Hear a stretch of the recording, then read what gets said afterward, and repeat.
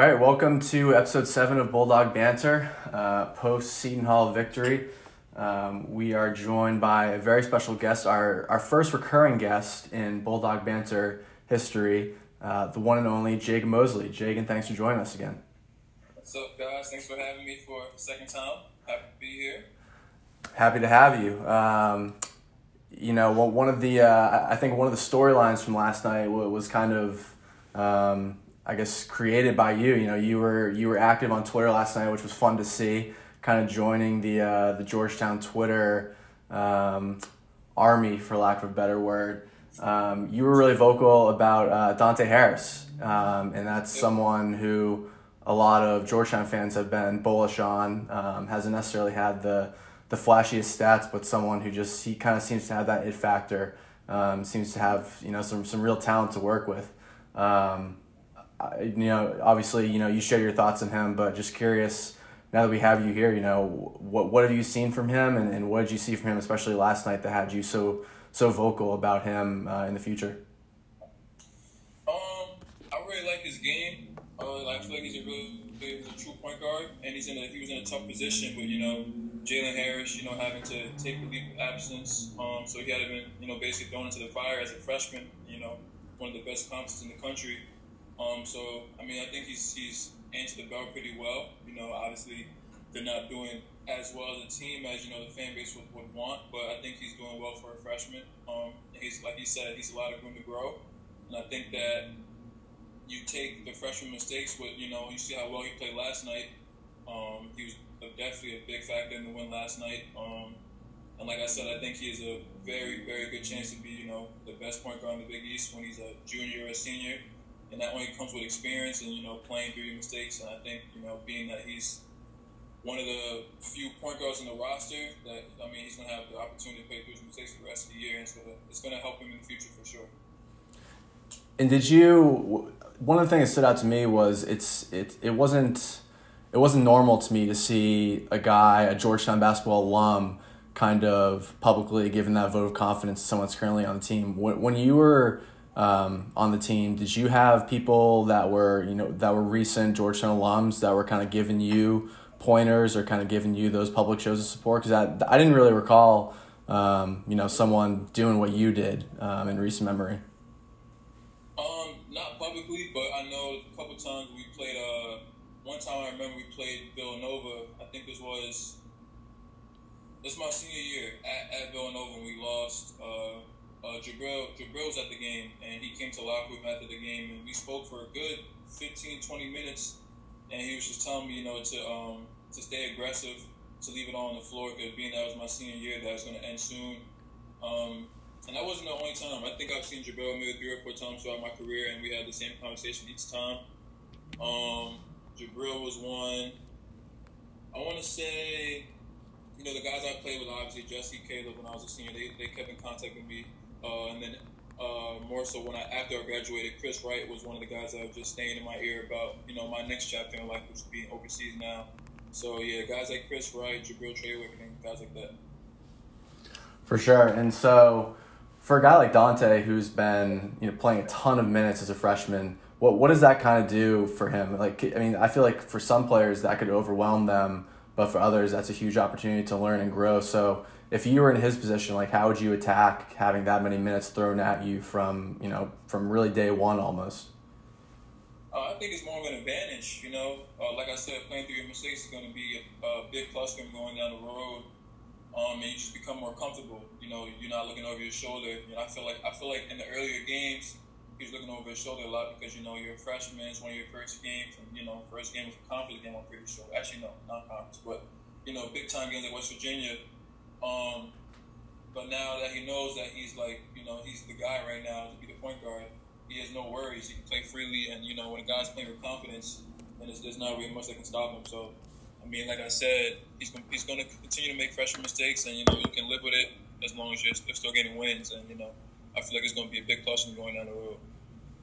So, what are your thoughts on sort of the Hoyas the last few games? Obviously, they're 4 out of 6 wins, and they seem to have some sort of momentum going. They're getting a lot of victories or beating teams that I don't think either of us expected them to. So, what are your thoughts on where this momentum's coming from, and what players are the ones that you think are stepping up? I think the momentum is coming from the break that they had. It was a long break, and it's tough. I mean, it's tough just watching other teams play when you know that you can't play and you just want to get back on the court. So I think they had a good time. I think they were on a big losing streak before the break, and they had a good time to reset, just to go over their mistakes, and they turned a bad situation into a good one. And they're playing a lot more like a team. I think one person in particular, Chudy's been stepping up a lot. He was playing kind of poor in the beginning, but I think he's, like I say, starting to get comfortable now. He's starting now, so I think he's starting to play like the player that coach recruited him. Yeah, I think that's a good way to answer the question. For a guy like Chudy, what do you think? Obviously you weren't a transfer when he came to Georgetown, but what was the biggest key, do you think, for him kind of stepping it up? Was it just having the time to get accustomed to Georgetown and the style of play, or what was it that you think helped him improve?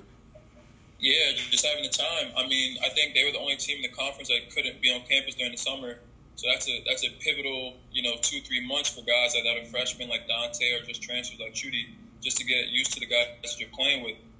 So I think they probably started up around September, which is a month or two before the season. So they didn't have a lot of time to get accustomed to each other. But now that they're playing games, they're starting to figure it out through games. And as you can see, before Comp Space started, they were in a lot of games, but they started folding towards the end just because they weren't used to playing with each other and playing a full-length game. But I think during that break that they had, they were able to, like I said, reset, watch a lot of film, and they're starting to put together now. They're starting to play like a team now.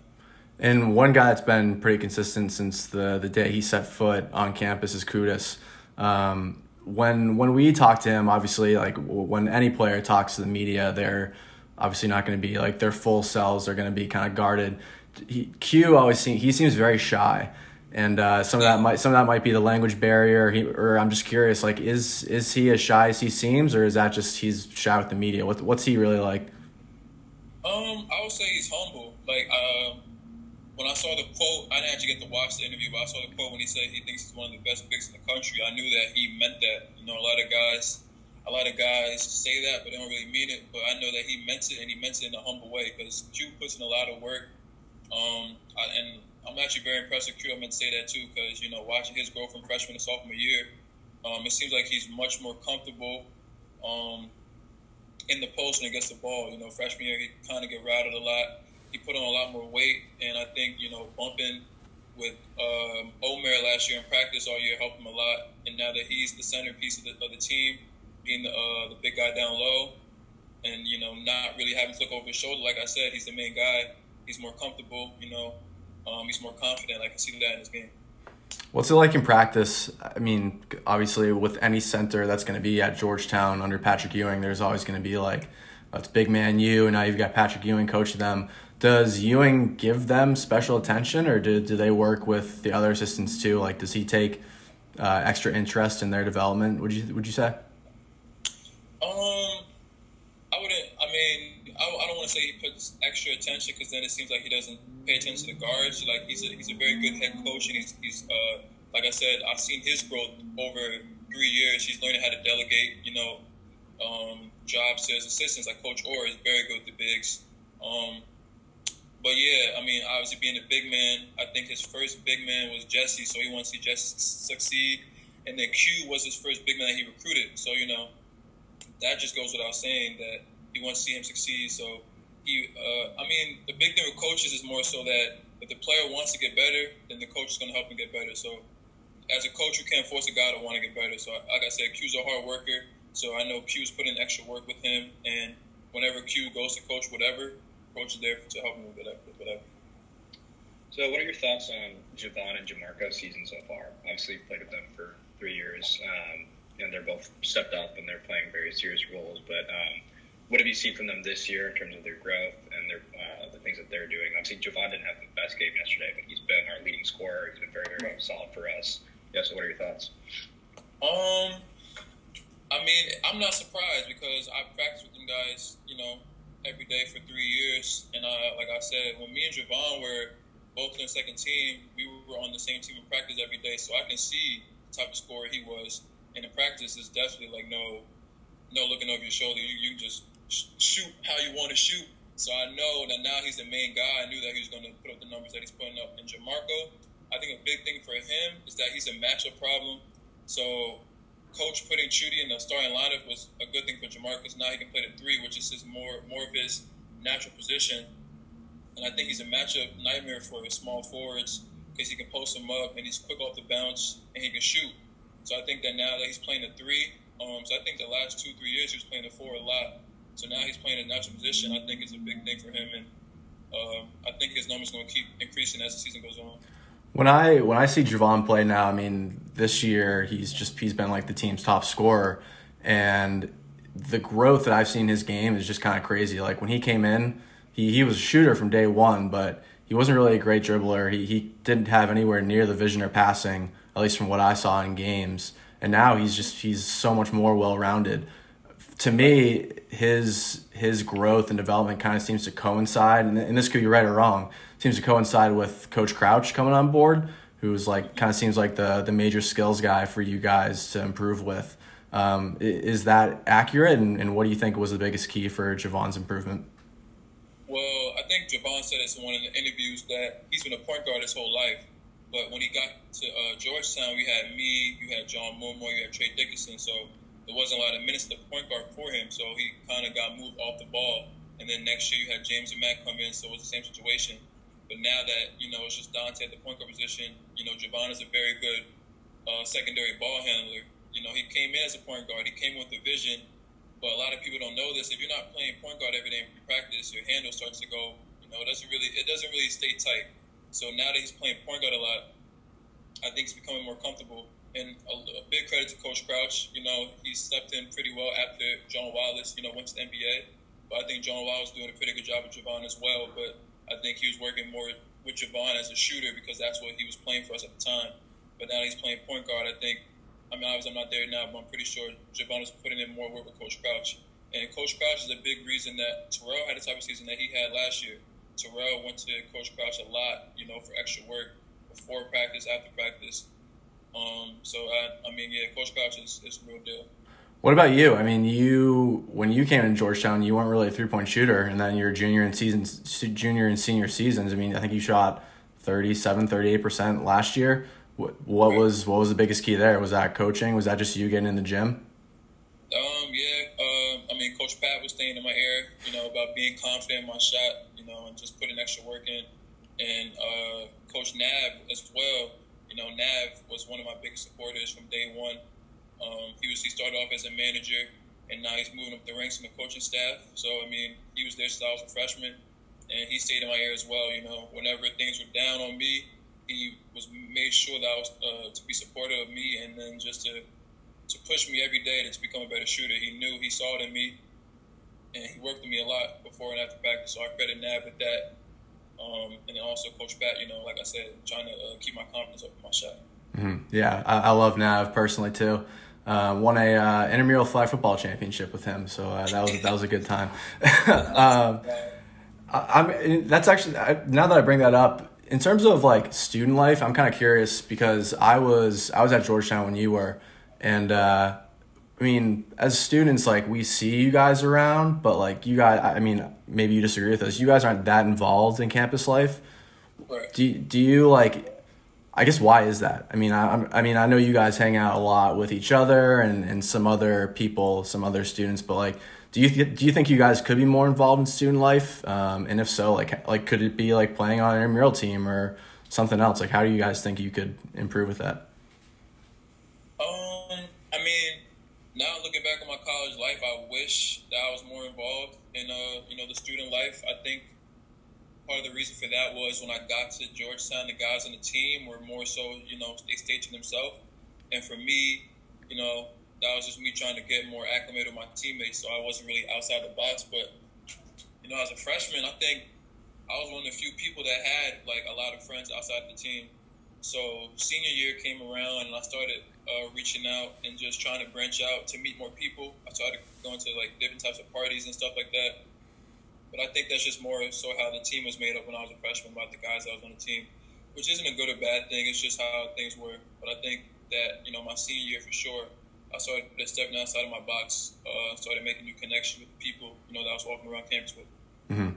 Do you think, like, does the program encourage you guys to get out in the student community at all, or are they just kind of like focus on the team and just kind of do you? Like, is there any message from them? No, they definitely do, especially freshman year.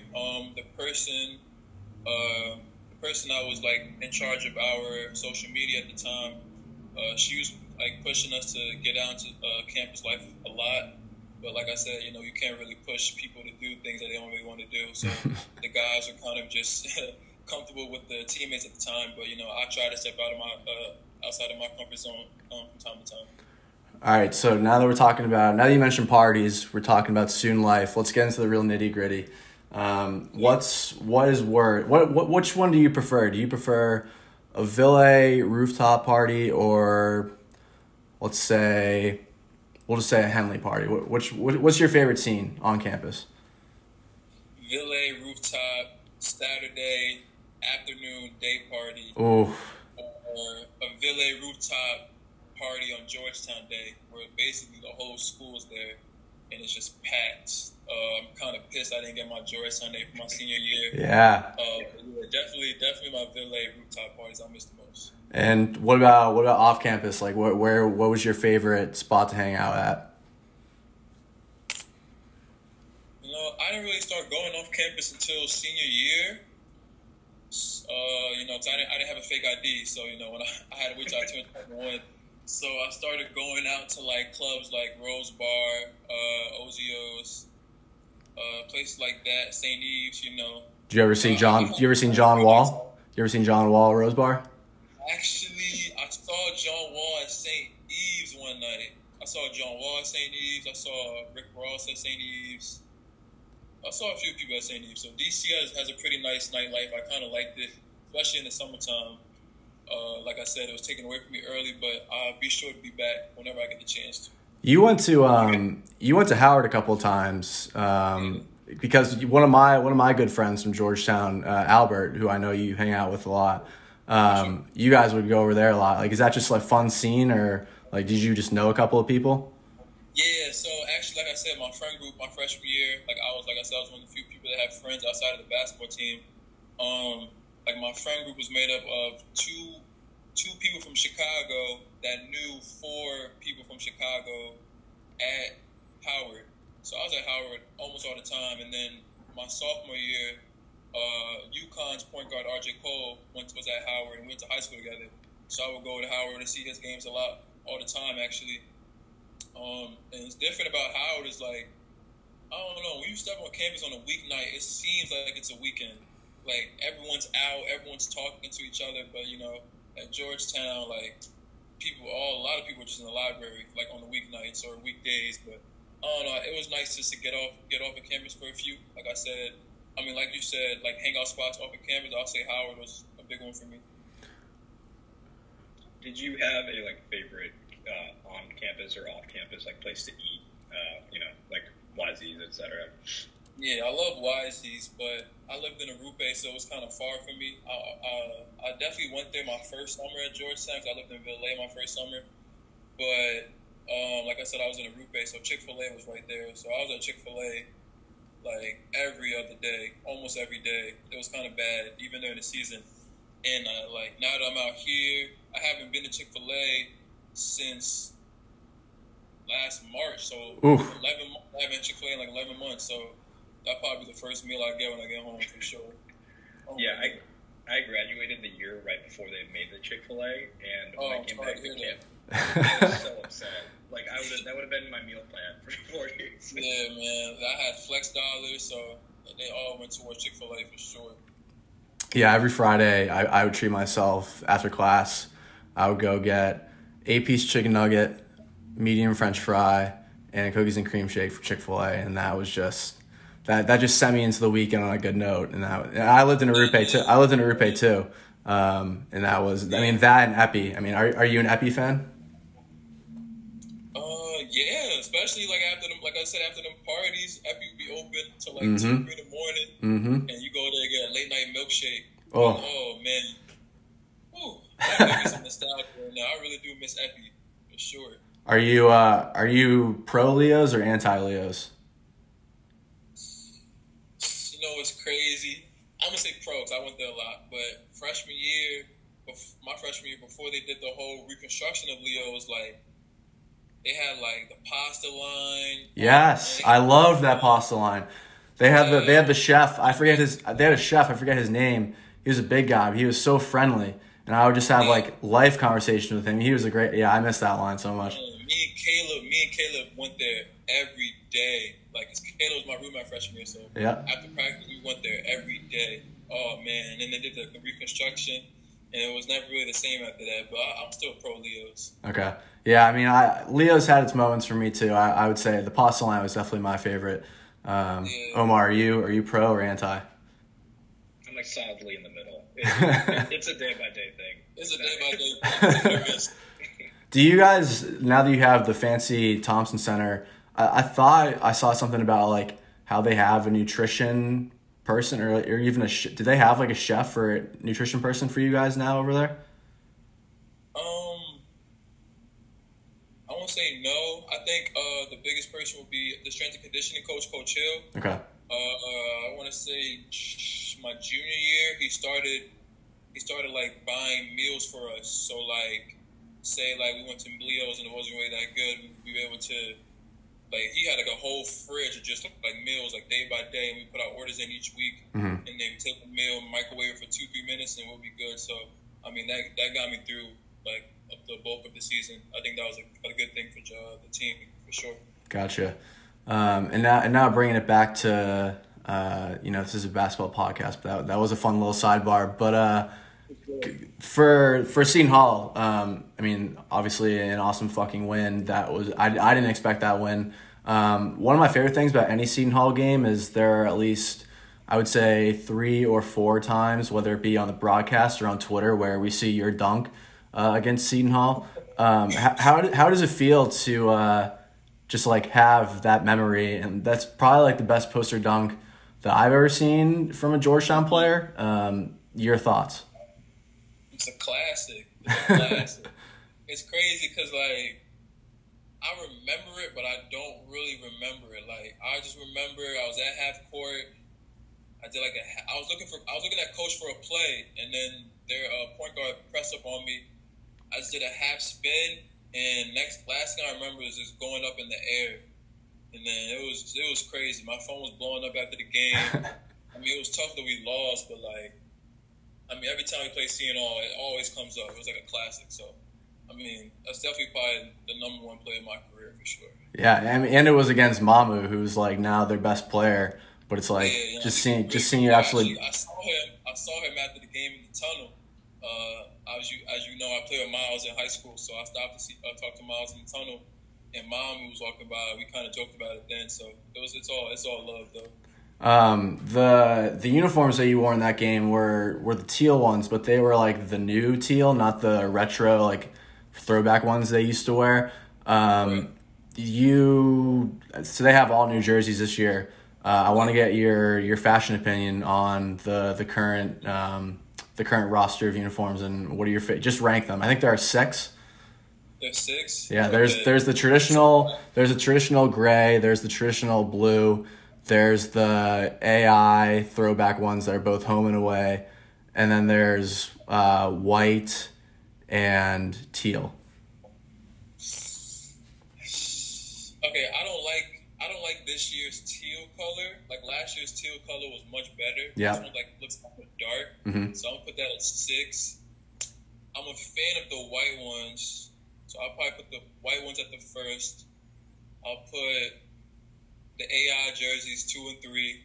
Don't matter, gray or blue. I don't care, 2 and 3. And then 4 and 5, I'll put the traditional, Warrior jerseys. So you're a fan of the white.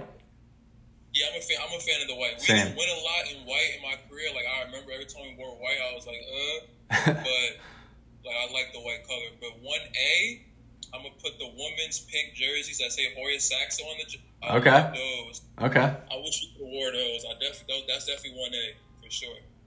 Yeah, they've really upped their uniform game, and I think it's Irv who's in charge of like everything fashion, right? Irv is tough. I saw he showed me the designs during last season because we were supposed to get them for senior year, but they got pushed back. They got pushed back a year, so I was pissed. I was like, I need a jersey, but I couldn't get one. But yeah, he showed me the designs real early. Okay. I feel like you guys get a lot of like the really cool gear that's like not for sale for anyone, and like all the Thompson shirts and everything are all like basketball only, right? Yeah, I don't know. I mean, I wish they would make them available to the public because I know when years to come and I can't get any no more because I'm not on the team, I don't want to buy some. But I don't know. I mean, I think that's what makes it so exclusive is that you can't just be walking in like Texas and see someone wearing a Georgetown. It's not the same. So I think the exclusivity of it makes it like that much better. Do y'all not get swag packs as alums? They don't send stuff out to you guys? See, I mean, if I really press, I probably could get something, but like that's only for guys like, Jeff Green, Greg Monroe, the guys that like done stuff in the league. But I mean, if I go back to Georgetown, I talk to Eric face to face, he'll probably be able to get something from me from the closet. But nah, it's not no guaranteed thing that I can just get like some mail about some clothes. Nah. If they say no, we'll start a Twitter issue. We'll start a campaign for you. I'll do everything. Yeah, hey, you're a part of Hoy's Twitter now, so I mean, everyone just kind of follow. I mean, you're like the guy. Like, you had a student tell you that he loved you last night. Thoughts on that? Say that again. Thoughts on that? You had someone tell you they love you. It's crazy, like. It's crazy to see how my impact is now that I graduated. Sophomore Jagan or junior Jagan would not expect it to be the way it is now. And being that the fact that I think we probably lost as many games that we've won throughout my 4 years. So they treat me as if I won 2 national championships. But I appreciate it. It means the world to me. Just to see that, everything that I put into Georgetown, the people appreciate it after my last year. So, all the support that I get, all the DMs that I get, I make sure I try to respond to everyone as quick as possible. Does a part of you wonder, damn, what could have been if Georgetown had been, an upper Big East team? If we had won, a few NCAA, does any part of you just kind of consider, an alternate universe where that happens? All the time. I find myself just looking back, I was doing it earlier today, just looking at some videos, of the games that we played. And short story, I remember this was probably after we beat Butler last year, and I remember I was sitting in Leo's with Javon and Jaden Robinson and Jamarco. And there's a tweet that came out that said Georgetown has an 80% chance to make the tournament now after they beat Butler. And I don't know who it was on Twitter, but someone from Hoya Twitter, they showed a video of DC when John Wallace and Patrick Ewing Jr. was playing. They went to the Final Four that year. And the video, I see the steps next to the library, and it's just packed. It's packed.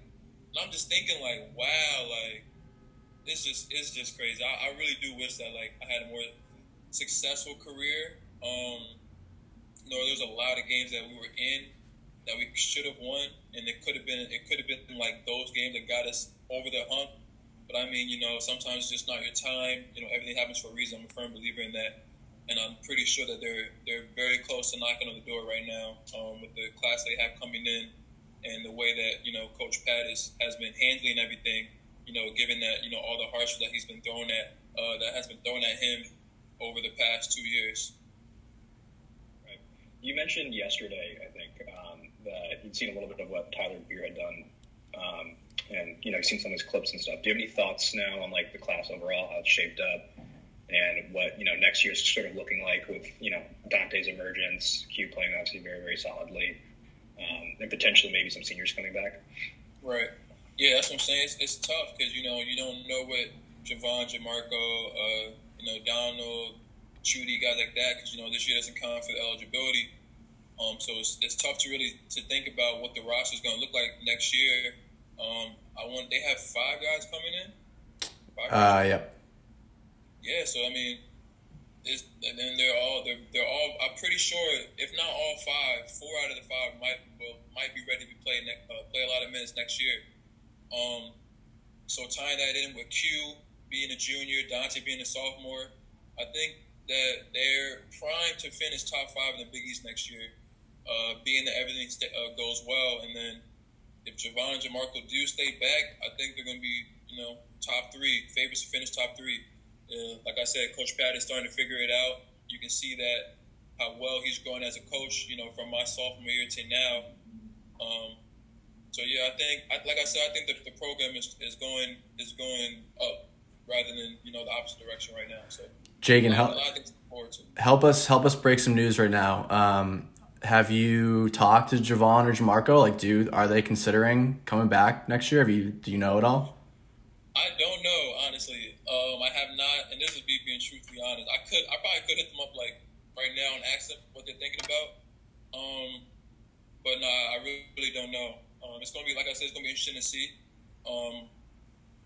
Jamarco, he has a shot to right now. The season was to end right now. He has a shot to make a 2-way contract or just to make a team. But like I said, if they do consider to come back, it's a risk. They're turning down money, whether it be overseas or in the league. But they are considering to bet on themselves. I think it can pay out pretty well in the future. It's just tough now with the way the NBA is going. They look more so towards younger guys. So to be a 5th-year senior trying to chase your dream is kind of tough. So like I said, it's going to be their decision. I'm not really too sure where they're leaning towards right now, but I'm pretty sure both of them are more focused on finishing the season on a high note. I'm still pissed because when your season ended, there was some hope that they would give the extra year to your class, and I'm still pissed about that. But I think I asked you this on our first conversation, but you wouldn't have come back if you would have. It's tough. If the season was like it was last year, where there were fans and stuff like that, it was just too much uncertainty. I think that if I was given the opportunity, my first reaction would have been, yes, I want to come back. But after sitting down with my parents and just thinking about, COVID, is the season really going to happen? I know one of my close friends from back home, he actually did 3 years of school and graduated early. So he could have did a 4th year, but he graduated early just to, go pro because it was just too much uncertainty going around the season this year. I'm happy that it worked out that Javon and Jamarco were able to play out their senior years, but it was a very good possibility that the season didn't even happen this year. So it would have been tough for me to come back and not to know what was really going to happen. Yeah, when I think about the decision that they're going to face, and same with Dawn and Shooty, it just kind of seems like most of you guys just want to go pro and start making money, which I don't blame you at all for. It's tempting though, because Jamarco and Javon haven't experienced the postseason. Well, they haven't experienced the NCAA tournament, and next year they could have a shot. So, do you think that would matter to them at all? Having I feel like that would have mattered to you, but do you think they care much? No. That definitely would have mattered to me. It's tough. You have unfinished business in college. But it's tough. It's tough to sign up for, a whole nother year of school. Yeah. A whole nother year of summer workouts, a whole nother year of preseason. It's tough. But, if they want to come back, I think it would be a good decision for them. But if they don't want to come back, I also think it would be a good decision for their futures, for their family. So, like I said, I think it's not really going to be a right or wrong decision for them. It's going to be what they feel in their heart. Mm-hmm. So now you're part of Hoyas Twitter. What are your initial? I guess why weren't you? You said last night that you didn't want to check Twitter after wins or losses. Was that just because you didn't want to let the noise get to your head, or why were you reluctant to do that? Yeah, I'll be lying if I said I didn't. You can search your name on Twitter. I did that from time to time throughout the season. But, definitely after, a bad game, just some games to think about. Syracuse junior year when I had a turnover and then Ty took that shot. Definitely wasn't checking Twitter after that. Sophomore year, playing Xavier, top 5 in the country. I fouled a 3-point shooter, 4-point play. We go into overtime and lose. Definitely wasn't checking Twitter after that. There's a lot of games like that, but, I think the biggest thing for me is just not getting too high or not getting too low. After we played Syracuse my senior year, they're probably saying a lot of good things about me, but I think my initial reaction was to just try to stay on social media and just to enjoy the moment. We beat a big rival. It was the last time I was going to be playing them, and it was personal for me. After what happened junior year, I wanted to make sure I had a good game, put my stamp on the game, and more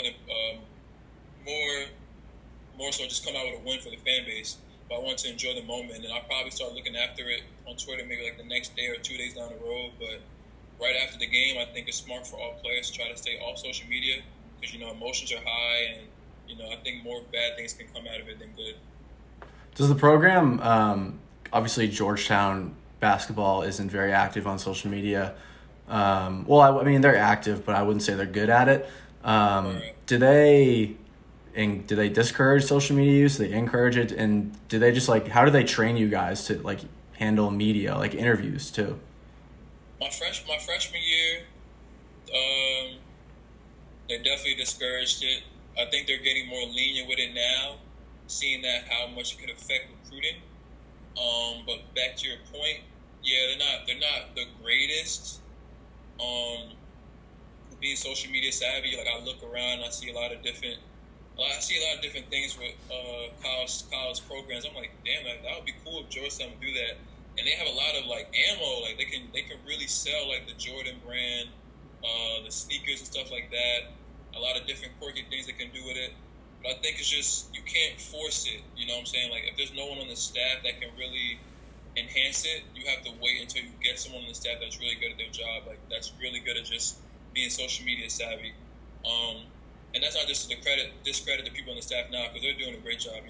Like I said, the progress from freshman year to senior year and this year after, I think the social media presence has gotten a lot better.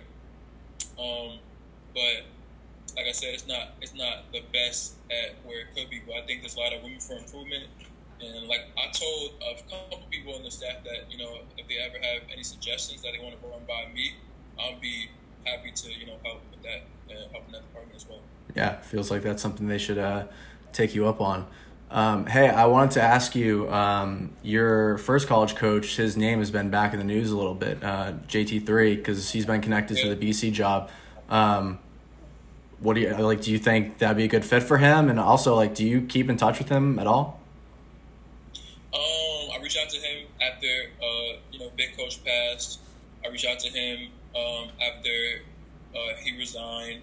But I don't really keep in contact. I mean, I said he's on a bunch of interviews, so it's not really a secret. He wasn't really personable as a person, but like I said, he was a really good coach. So I'm not committed to a school to be, the coach's friend. I want to be coached by a great coach. So I'm not really in contact with him right now, so I'm not really too sure if he's even looking to get back into coaching. But like I said, he's a great coach, and BC's in need of a good coach right now. So, I don't see why it wouldn't be a good fit. I think if there's a person to turn around the program, he took over when Esherick wasn't doing too well. So, I don't see why he can't do it again. Do you think, I agree with you that you don't necessarily need to be best friends with a coach. You just need to go to a program that's going to help you. But if it feels like in this day and age with the emphasis on kind of marketing your program and with everything becoming more player friendly, do you think that a coach being personable is maybe not the top priority now, but is kind of more important than it was back when you were getting recruited? Yeah, definitely part of the new school vibe. Especially for point guards, because point guards and coaches have to be, ear to ear. They have to be tied to each other.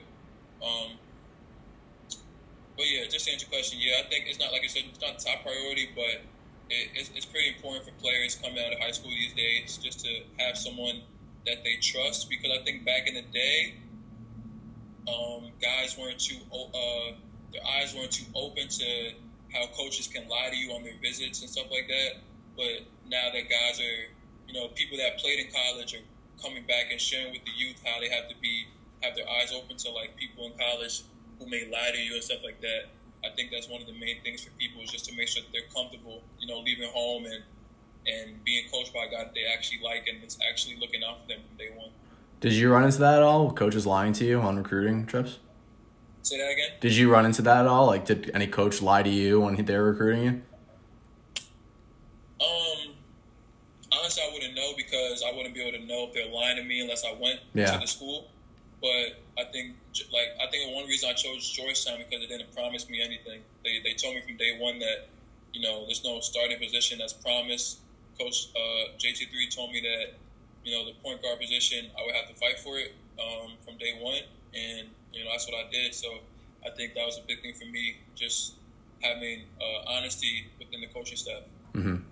Gotcha. And kind of wrapping things up, now that we have this victory over Seton Hall, 5-7 in the Big East, which I did not expect coming into the season. What do you think this team can do? I mean, there are people being like, they can win the Big East tournament now. I don't think that's going to happen. Maybe you do, but like realistically speaking, like be real with me. Like what can this team finish out this season doing and heading into next season? Realistically, they are one win away from Marquette and Butler. Butler plays Xavier next, so I'm assuming Xavier's going to win that game. Mm-hmm. And I think they have like 10 losses in conference play, if I'm not mistaken. Georgetown only has 7. Mm-hmm. So I think the next game against UConn is a big game for them. It's a home game, a good chance to move up into 6th place, 7th to 6th place.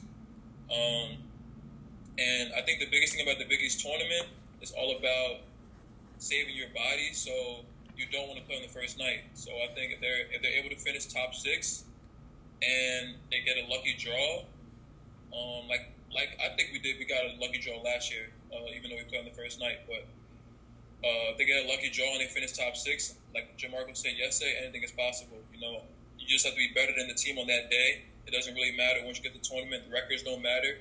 It's all about who's hitting shots on that certain day, and anything is possible. But to answer your question, I think they're able to finish top 6 in the conference this year. Okay. And then next year, top 5 or better.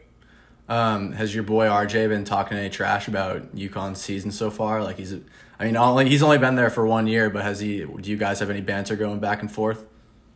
Yeah, I told him like whenever I watch his games, I'm definitely rooting for him, but whenever he's playing Georgetown, definitely not.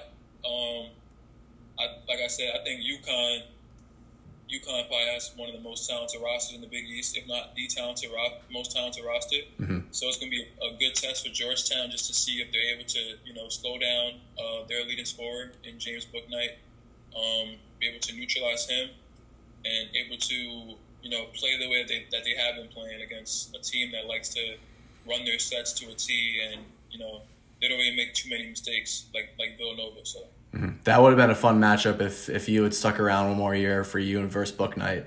That would have been. For sure. For sure. I like his game, though. I like his game a lot. I watched a bunch of good games this year, and I think he's definitely a lottery pick next year. For sure. Miles Powell's still better than him, or no? I know you're biased, but. Yeah, I'm definitely biased. Miles Powell is probably a better scorer. But I think James Bouknight is more of what the NBA is looking for these days. I think his game is more polished. But for someone that just needs to get to a bucket, I'm picking Miles Powell over him for sure. Gotcha, cool. Anything going on in Hungary? How's life overseas? I see you've got a 2K in the background behind you right now. Oh yeah, that's what I do. That's what I do every day. I do 2K all the time. But yeah, not much right now. We're on there's a break because the national team is playing, so probably pick things back up within a week or two with games. But yeah, so everything is everything. Same old. What have you been doing with this week off? Like, what is there to do? What does one do in Hungary? Just wake up, play 2K, eat, go grocery shopping, work out, stuff like that. But yeah, there's not really much to do because with all the restrictions, it's just basketball and just being here. So yeah, it is what it is. Are you a Warzones guy or no? I'm not good. I'm not good at Call of Duty.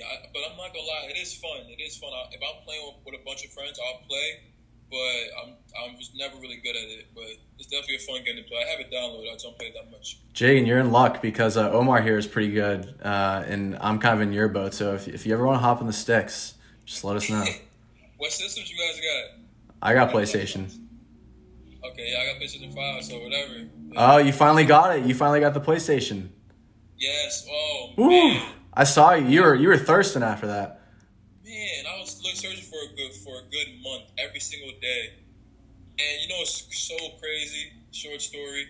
So my teammate here played at San Diego State with Kawhi.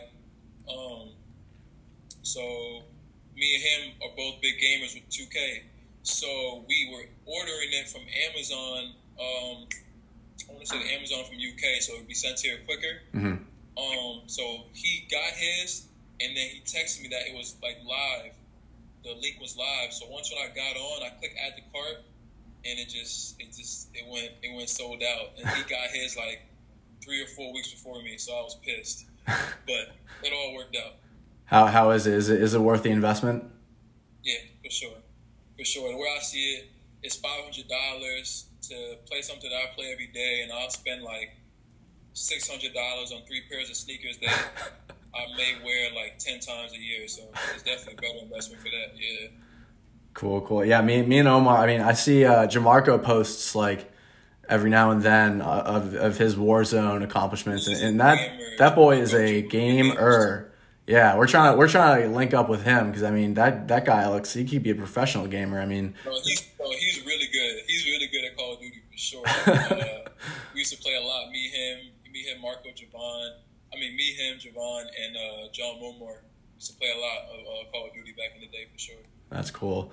All right, well, Jagan, thanks for joining us. Appreciate you as always, especially being vocal and kind of joining in the conversation with us. But best of luck to you, and we'll stay in touch. Appreciate that. Thank you for having me. Horace Axel. Oh, also a plug. Buy Jagan's shirt. What's the URL? J Mosley. Wow. JMosley4.store. So I can't remember it. So if you can't remember it, just look at my Instagram. Yeah, just go to his Instagram and Twitter. I want to say they're pretty cheap. And I appreciate all the support with all the merchandise. So yeah. Yes, definitely. All right. We'll talk to you soon, Jagan. Sir, thanks for having me. See ya. Thank you, everyone, for tuning in to episode 7 of Bulldog Banter. Thanks to Jagan for coming on the show once again. That was a really fun interview, and I think took a couple different turns that we weren't necessarily expecting. That was a really fun conversation, so I hope you all enjoyed that as well. If you enjoyed today's show, please be sure to download, rate, and subscribe.